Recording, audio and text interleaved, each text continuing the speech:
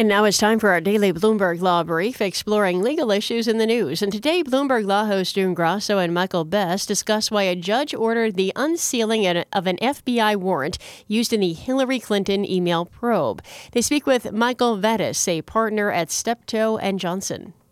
Why don't we start by talking about what exactly this search warrant says now that it's been unsealed? What was the basis for the FBI going into these emails? Essentially, when they were going through Anthony Weiner's laptop, they saw header information on emails indicating that there were emails on the laptop belonging to Weiner's wife, Huma Abedin, the Clinton aide.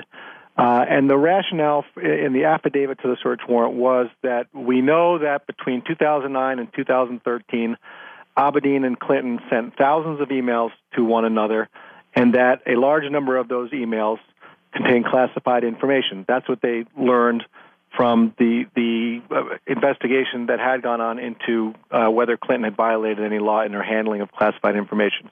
And they said that they found emails from Abedin, between Abedin and Clinton on Weiner's laptop during that same period. Therefore, there was probable cause to believe that some of those emails contain classified information. Now, the attorney who requested the unsealing of this, he said that he was appalled when he saw what was in this application.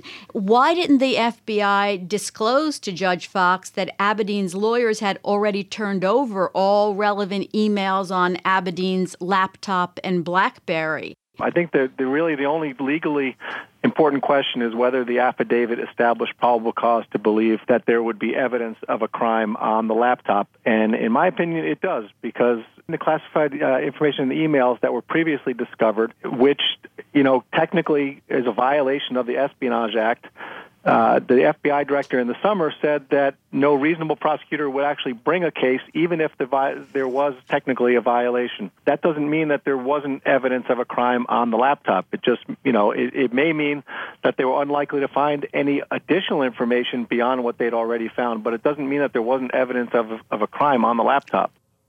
That's Michael Vettis, a partner at Steptoe and Johnson, speaking with Bloomberg Law host June Grasso and Michael Best. You can listen to Bloomberg Law weekdays at 1 p.m. Wall Street time here on Bloomberg Radio. Now, among the top legal stories from Bloomberg Law, Nokia is suing Apple, saying the iPhone maker infringed on several of its mobile patents. Nokia says Apple agreed to license patented inventions in 2011, but has refused to extend those agreements that are now expiring. The company has filed complaints with courts in Germany and in Texas. DuPont has been found liable for causing a man's testicular cancer. It's the third consecutive verdict against the company as juries begin to hear 3,500 lawsuits over a Teflon chemical found in Ohio and West Virginia water supplies. Chemours was spun off from DuPont last year.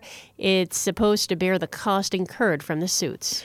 And that's this morning's Bloomberg Law Brief. You can find more legal news at BloombergLaw.com and BloombergBNA.com. Attorneys will find exceptional legal research and business development tools there as well. Visit BloombergLaw.com and BloombergBNA.com for more information.